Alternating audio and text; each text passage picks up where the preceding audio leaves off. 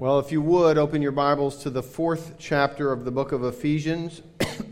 The 4th chapter of the book of Ephesians. We are in a series, Imagining the Kingdom. And we're using imagination, just to be clear, lest you think that we're talking about something that's a figment of your imagination. No, we're not talking about something that is a figment of your imagination. But the reality is, and the world understands this fully, is you cannot live any particular way until you imagine the possibility of living in that way. And it's a real simple thing to realize. We all live by imagination every time we go to the store. We go there, we pick up a piece of plastic, we stick it in a thing, and that supposedly exchanges money that is worth absolutely nothing as far as its actual value. But because we all believe the story and imagine it's true that it's worth something, it works. And it keeps on working until we all decide that, well, it doesn't work, then it won't work anymore. Okay, so we all live by our imagination, and the thing is, as believers, we need to start to live by imagining what is actually true. Because we don't always see things functioning according to truth. They function according to lies quite often. And so we have to imagine the truth and what that means for our lives and then begin to live that way. And so that's what we mean when we say imagining the kingdom. And the subtitle for this particular message is Captives Led Captive? Because that's a phrase that's in our text, at least in its more literal translation, that seems odd. If you're familiar with the Old King James, you might remember that phrase. So Ephesians 4, beginning in verse 1, and we'll read through verse 16, if you would join me in reading. As a prisoner for, or literally in the Lord, then I urge you to live a life worthy of the calling you have received. Be completely humble and gentle. Be patient, bearing with one another in love. Make every effort to keep the unity of the Spirit through the bond of peace. There is one body and one Spirit, just as you were called to one hope when you were called, one Lord, one faith, one baptism, one God and Father of all, who is over all and through all and in all. But to each one of us grace has been given as Christ apportioned it. This is why it says, when he ascended on high, he took many captives and gave gifts to his people.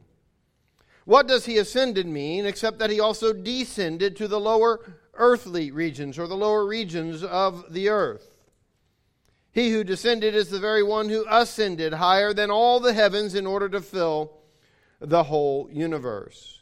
So Christ himself gave the apostles, the prophets, the evangelists, the pastors, and teachers to equip his people for works of service, so that the body of Christ may be built up until we all reach unity in the faith and in the knowledge of the Son of God and become mature, attaining to the whole measure of the fullness of Christ. Then we will no longer be infants, tossed back and forth by the waves and blown here and there by every wind of teaching and by the cunning and craftiness of people in their deceitful scheming. Instead, speaking the truth in love, we will grow to become in every respect the mature body of him who is the head, that is, Christ. From him, the whole body, joined and held together by every supporting ligament, grows and builds itself up in love as each part does its work. Let's pray. Heavenly Father, as we come to your word, teach us, call us, speak to us, so that we might hear your voice pulling us to walk toward the hope which you have given us in Christ Jesus. Help us to understand that hope more clearly.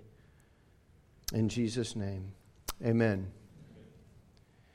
In an article in The Guardian on health and fitness, Tim Dowling writes the following. He says, in all the time I spent with Joanna Hall. Now, Joanna Hall is one of the UK's leading diet and fitness gurus. She barely stopped walking.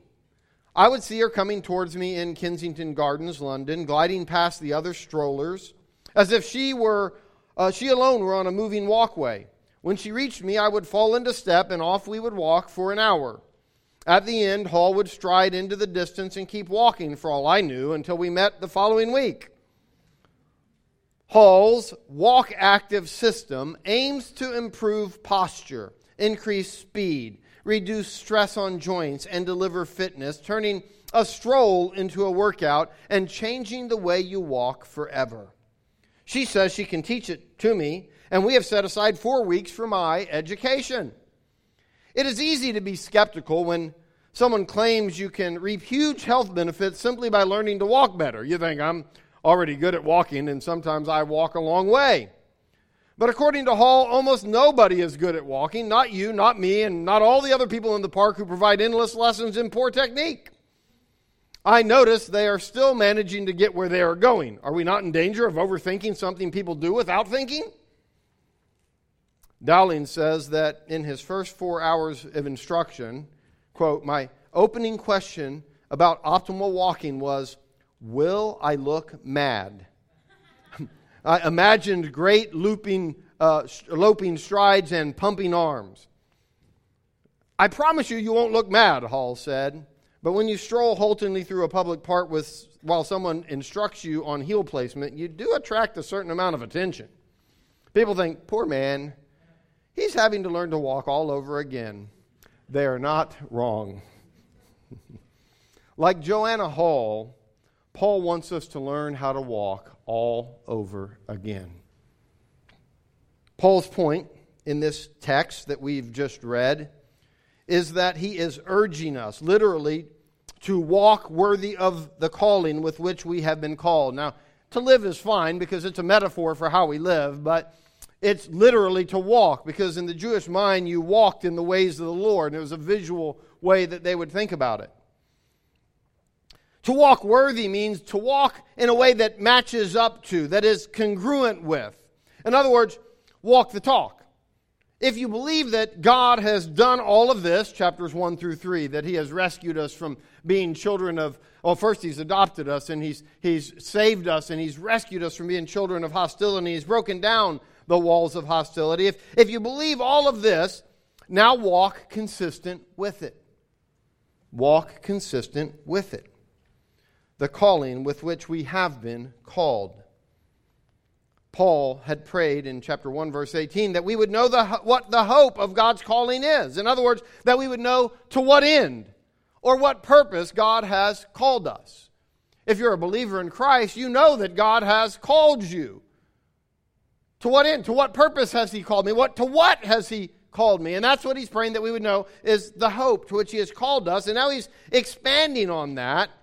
In our text, he's going to spell out clearly the hope to which God has called us, the purpose for which we have been created in Christ Jesus. Now, it's important to state this up front. This urge that Paul is giving us, he's urging us to walk this way. Because his goal is not merely to give us interesting things to think about, but is to get us to live a certain way. He has already told us what God has done for us in saving us, and He has prayed that we would be empowered by the Spirit, as we talked about last week, from within in order to live this way. And both are necessary for us to live this way, but we can't stop there. We must actually go on and start living this way. And so we'll explore this text under 3 headings: captive in Christ, captive to a calling, captives led captive. Captive in Christ, captive to a calling, captives led captive. And so our first heading is captive in Christ.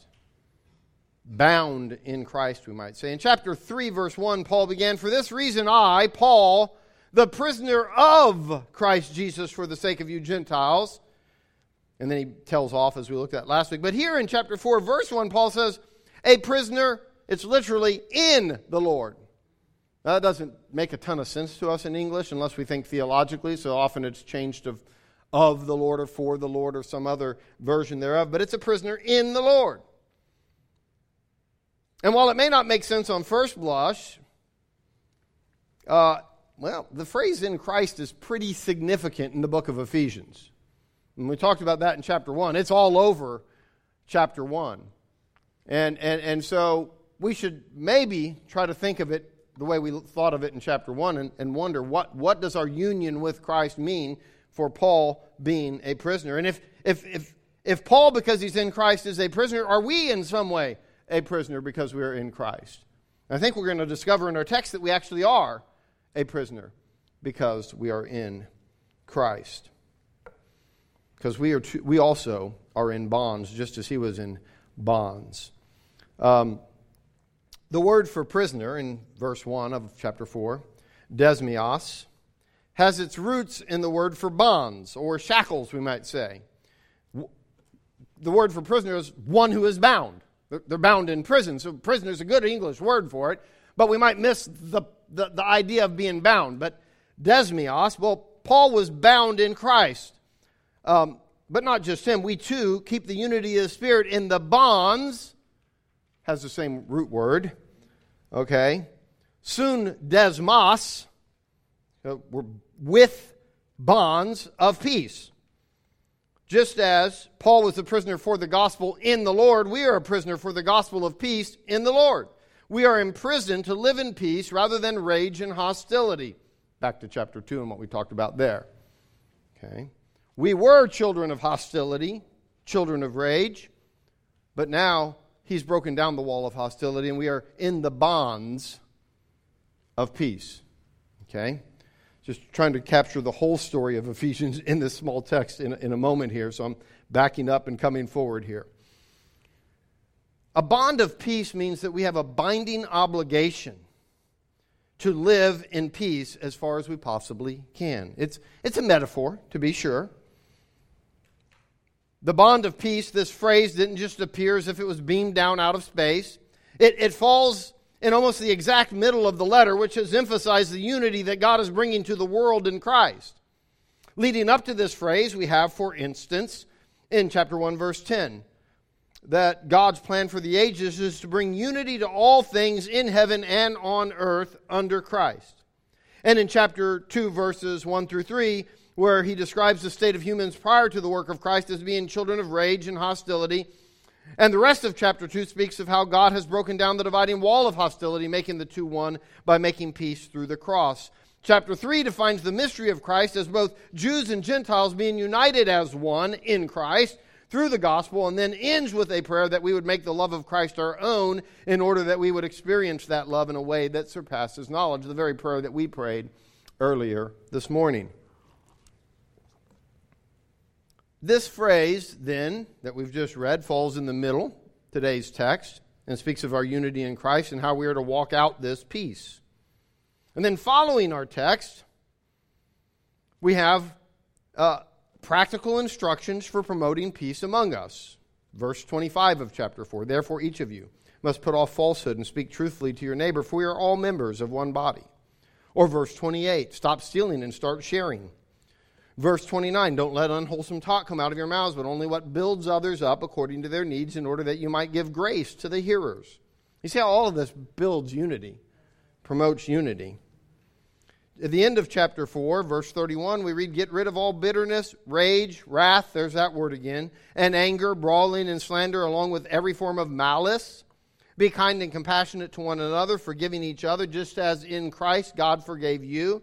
Follow God's example, therefore, as dearly loved children, and walk in the way of love, just as Christ loved us and gave himself up for us as a fragrant offering and sacrifice to God.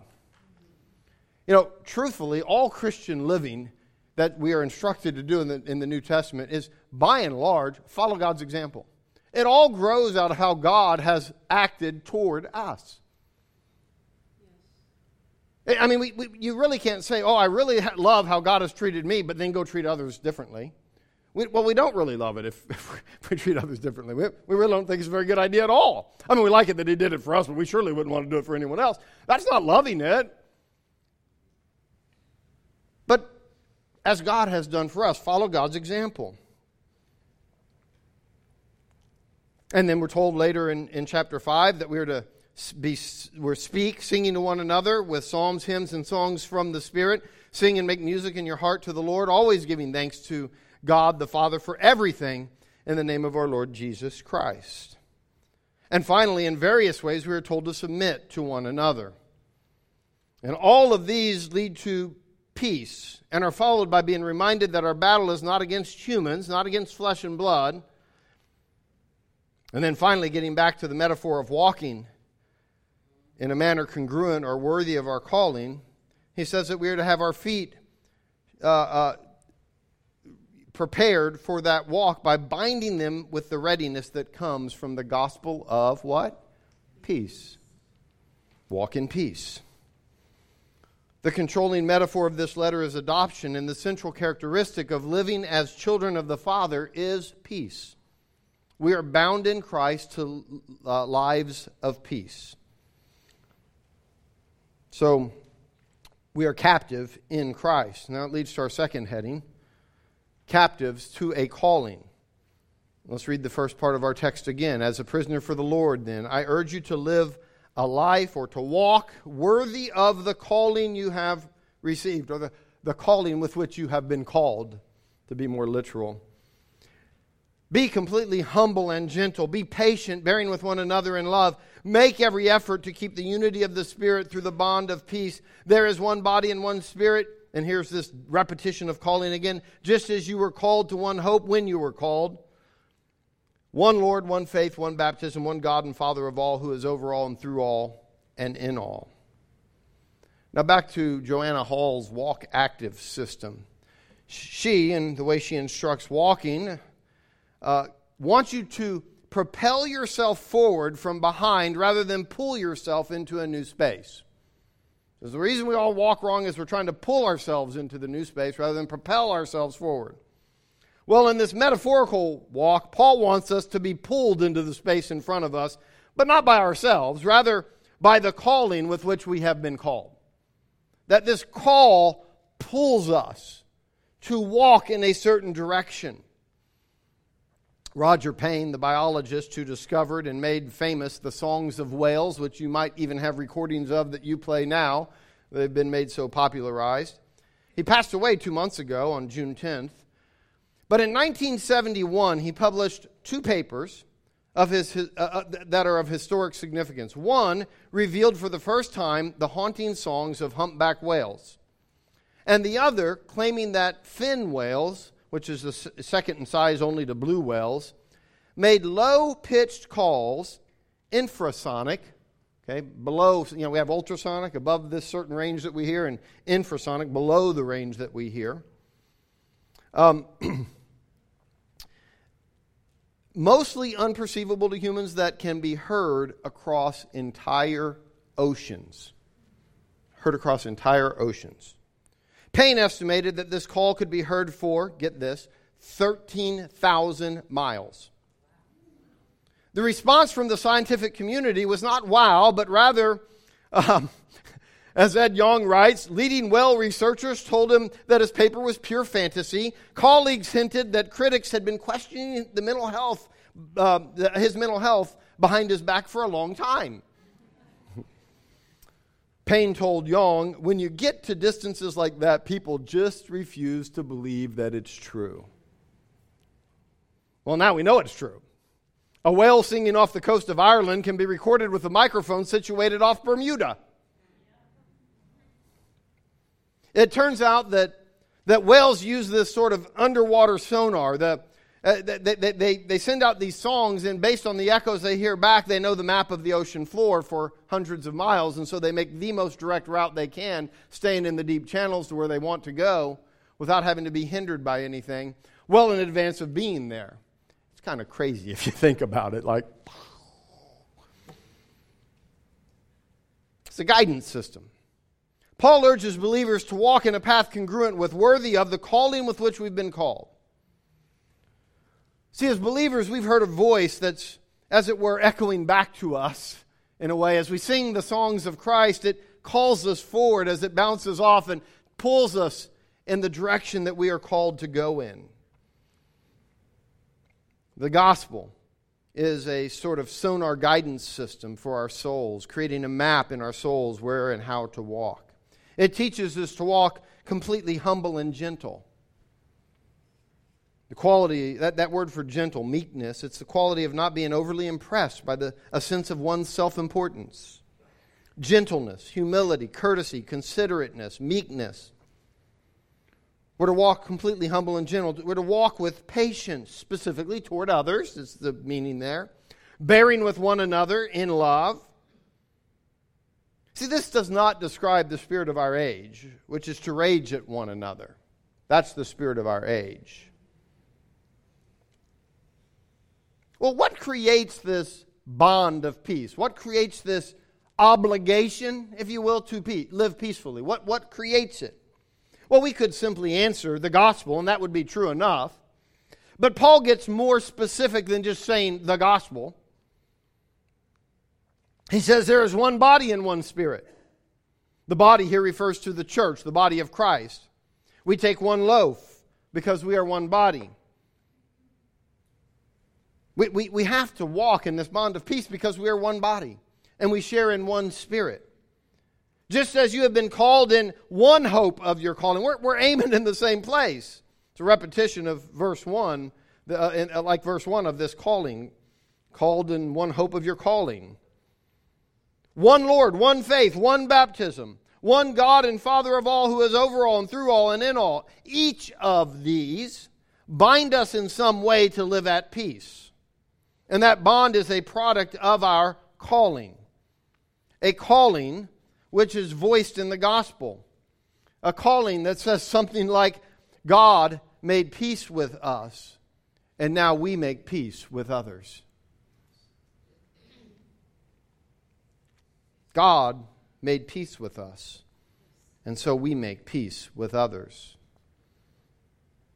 We often think of calling as vocation, as if some are called and others are not. Like some Christians are called and other Christians are not called. In some circles, people ask, are you called? Referring to some kind of calling to full-time Christian service. That's not really a biblical category per se. I'm not saying it's wrong to be in full-time Christian service. By the way, I am. By all definitions anyway. But that's not a biblical category per se. It's fine that people are, and it's even biblical that people would be supported when they do the work.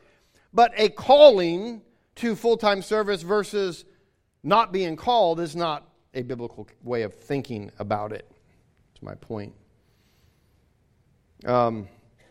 We are all called. We're all called with one hope of our calling. We've been called to walk a certain way. The gospel calls us there. Scripture predominantly speaks of calling as God's calling us to Himself to be His children and to live as His children. We are captives in Christ to a calling which created this bond of peace. So even as Paul was one who is bound in Christ, so too we have been bound to walk in peace. And that leads to the third heading, captives led captive. Verse 7 and 8. But to each one of us grace has been given as Christ apportioned it. This is why it says, when He ascended on high, He took many captives and gave gifts to people. To each one of us grace has been given. That is why it says. So the connection between grace being given to each one of us and what it says in verse 8 is important. That is why it says. But it's not obvious why they would be connected.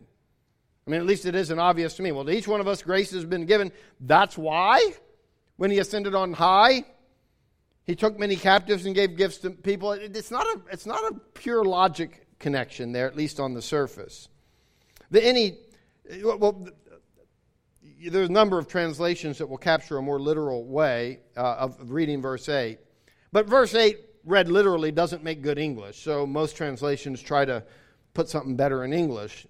But it's when He ascended on high, He led captive a company of captives and gave gifts to peoples. He led captive a company of captives. The NET Bible captures it. When He ascended on high, He captured captives and gave gifts to men, which of course doesn't make any sense if you think about it, but it's what it says, right? The New King James Version, similar to the King James, it reads, when He ascended on high, He led captivity captive and gave gifts to men. You might remember that older language of leading captivity captive, at least if you're my age or thereabouts. Christ freed us from our captor, the ruler over the spirit at work in the sons of disobedience, back to the beginning of chapter 2, the children of rage. And He gave us this company of captives that He has freed as a gift to humanity. Literally, He gave us as gifts to the humans, to the peoples. Do you realize that we, the church, yes, we were captive to the spirit at work in the sons of disobedience. We were captive to the devil, to put it in simple terms. But he has freed us and taken this whole company of captives, and he's given us as a gift to humanity. Now, some of you are thinking, yeah, I knew you thought you were God's gift to humanity. But not in that way, okay? Not in that way, to be clear. Rather, we have been given sacrificially as a gift to serve the humans, the anthropos, the peoples.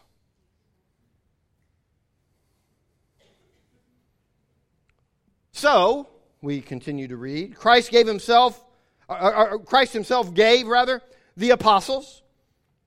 And I like where most translations have some to be.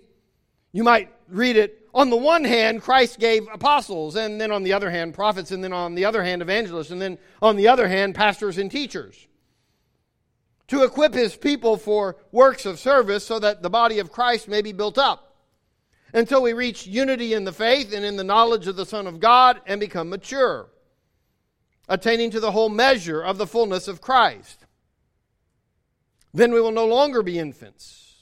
See, we've been adopted, but we will no longer be infants. We've been created new in Christ, but we will no longer be infants tossed back and forth by the waves and blown here and there by every wind of teaching and by the cunning and craftiness of people and their deceitful scheming. Instead, speaking the truth in love, we will grow to become, in every respect, the mature body of him who is the head, that is Christ. You know, you remember back to that prayer that we looked at last week when he said that if we would make the love of Christ our own, that we'd know this love that's beyond knowing, surpasses knowledge. And what's the next phrase? That we'd be filled to all the fullness of God. If you want to know what having the fullness of Christ in us is, it's that love being made our own and walking out the love of Christ in all its width and breadth and height and depth.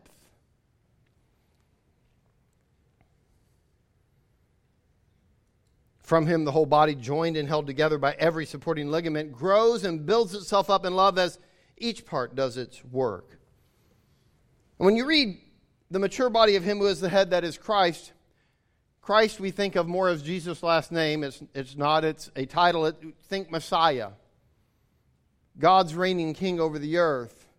But when we grow up, we become Messiah people. We become the people of the Messiah, Christians, people of the Messiah. We begin to extend his messianic kingdom to all around us. That's why he's given us his gifts to the peoples. Amen? Well, what kind of gifts are we? Now, I think here we have to be careful not to overread text like this as if it's a complete list. Like, okay, these are the things we need. We got that. We're good. Paul's not setting out to make complete lists of gifts or offices here or anywhere else in the New Testament. And simply by comparing all the lists, you realize that's not what he's doing.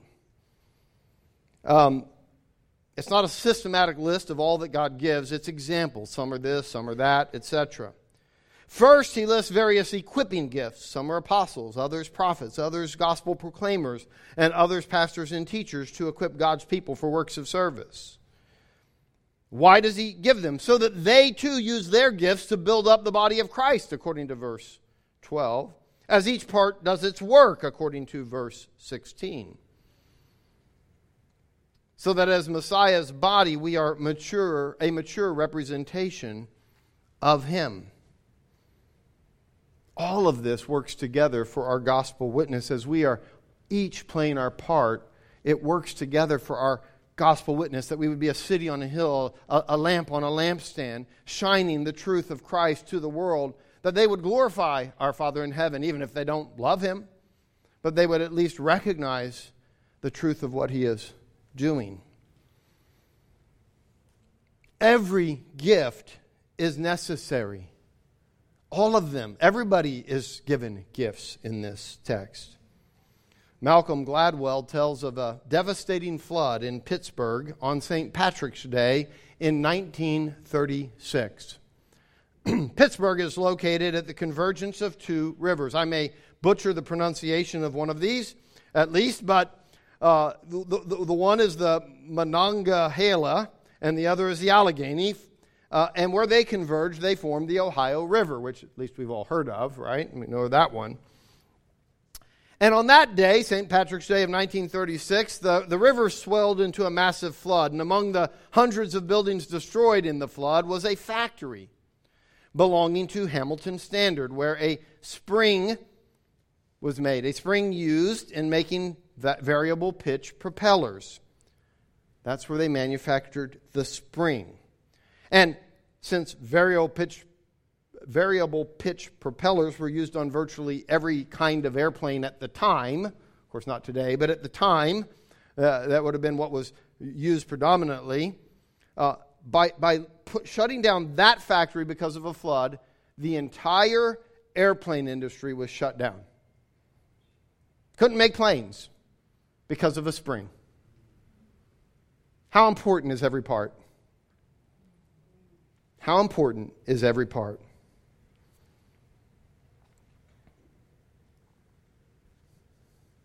The church cannot grow and build itself up in love, and therefore cannot achieve the hope to which it has been called until each part does its work. Verse 16. Everyone is necessary. Some are equippers, and some are being equipped to serve in other ways. But every part is necessary, right down to a spring, if you will. It may appear, if you walk in here, you say, oh man, what Jerry does is so important. Honestly, I might be the easiest one to replace in this whole thing. I mean, really. You know, guys that get up and talk are a dime a dozen. But people that will serve volunteering their time the way you guys serve, are you kidding me? It makes all the difference in the world. If the sound team doesn't show up, or the media team, well, one, my part's going to be severely hindered, whatever role it does play, and you aren't going to enjoy anything nearly as much. If those who teach and care for children next door don't show up, we might have mayhem in here. One of the greatest impacts we can have on a new person walking in these doors is not my sermon. It's you going up and greeting them and welcoming them. You speaking to them. Introducing yourself. I mean, you should just make a habit when you walk in here. Since, by the way, if you're a part of this church, this is your house. It's not my house. It's not a house. It's your house. So you just walk in and ask yourself, oh, do I know that? Oh, I don't know them. Well, I should know them. They're in my house. I mean, if you got home this afternoon and you had people in your house you didn't know, well, you'd want to know what they were doing there and who they were, wouldn't you? Well, why would you walk in here and see people you don't know and just go sit down? Like, that makes sense? Not a lick. It's your house. Those who gather to pray prior to the service may be unseen, and they may be a small number, and they hide over in a room over in off the multi-purpose room in the corner. Not literally hide, it's not what but they're hidden by nature of where they are. And yet they may have more vital impact on what takes place in this service than anything. Amen. Like a spring. Who'd have thunk a spring? Not being able to get that particular spring. Not just any spring, but that particular one. Shuts down the whole airplane industry.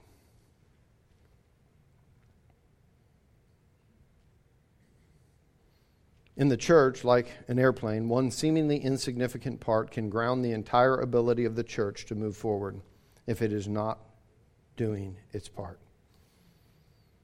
We don't have the option of looking at others and deciding they aren't necessary either. We must reconcile with us because we are not complete without them. See, part of the necessity of unity is because I can't just disregard you. I can't just say, oh, you don't matter. It doesn't matter. In fact, I kind of rather prefer you left. It'd make my life easier.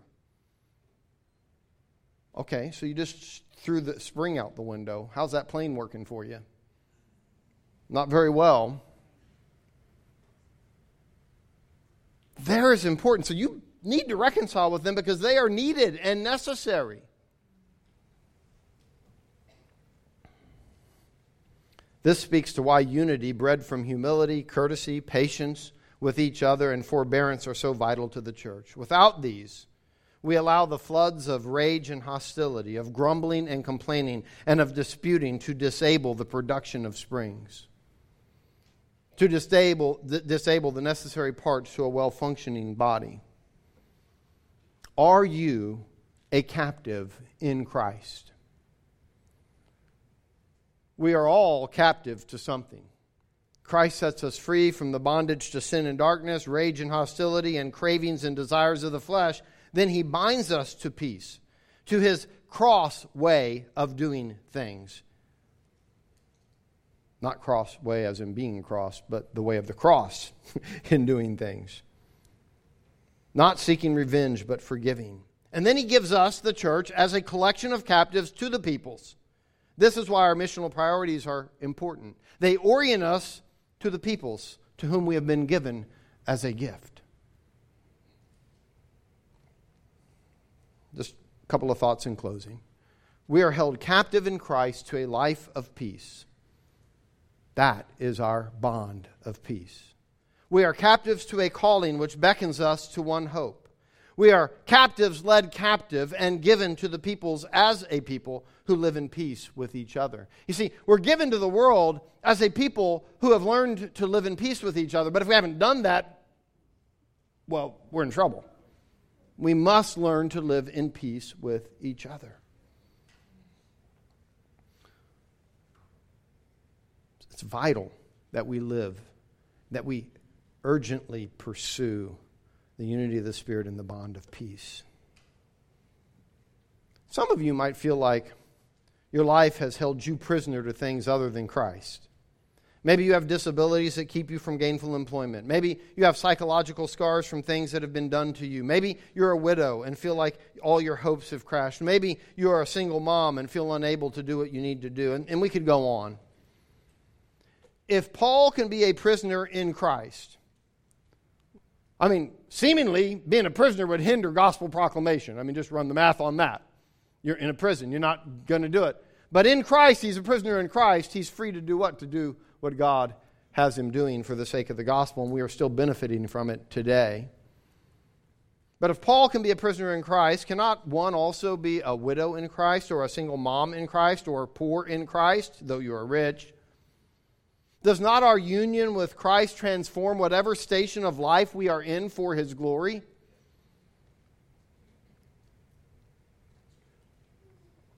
Christ calls each one of us through the gospel to walk in a whole new way of life, one that is consistent with the proclamation of Jesus as King, the King who gave Himself up for us, a life that flows from what He has done for us. What is Paul the Apostle urging us to do in this passage? What is he pressing upon us? To walk in a manner consistent with the gospel calling with which we have been called. To learn how to walk all over again. Let's pray. Heavenly Father, help us to learn to walk. Help us to walk as You have called us to walk. Help us to be a mature expression of the fullness of Christ as we walk in love, as we bear with one another, as we have patience and humility, as we are considerate of others.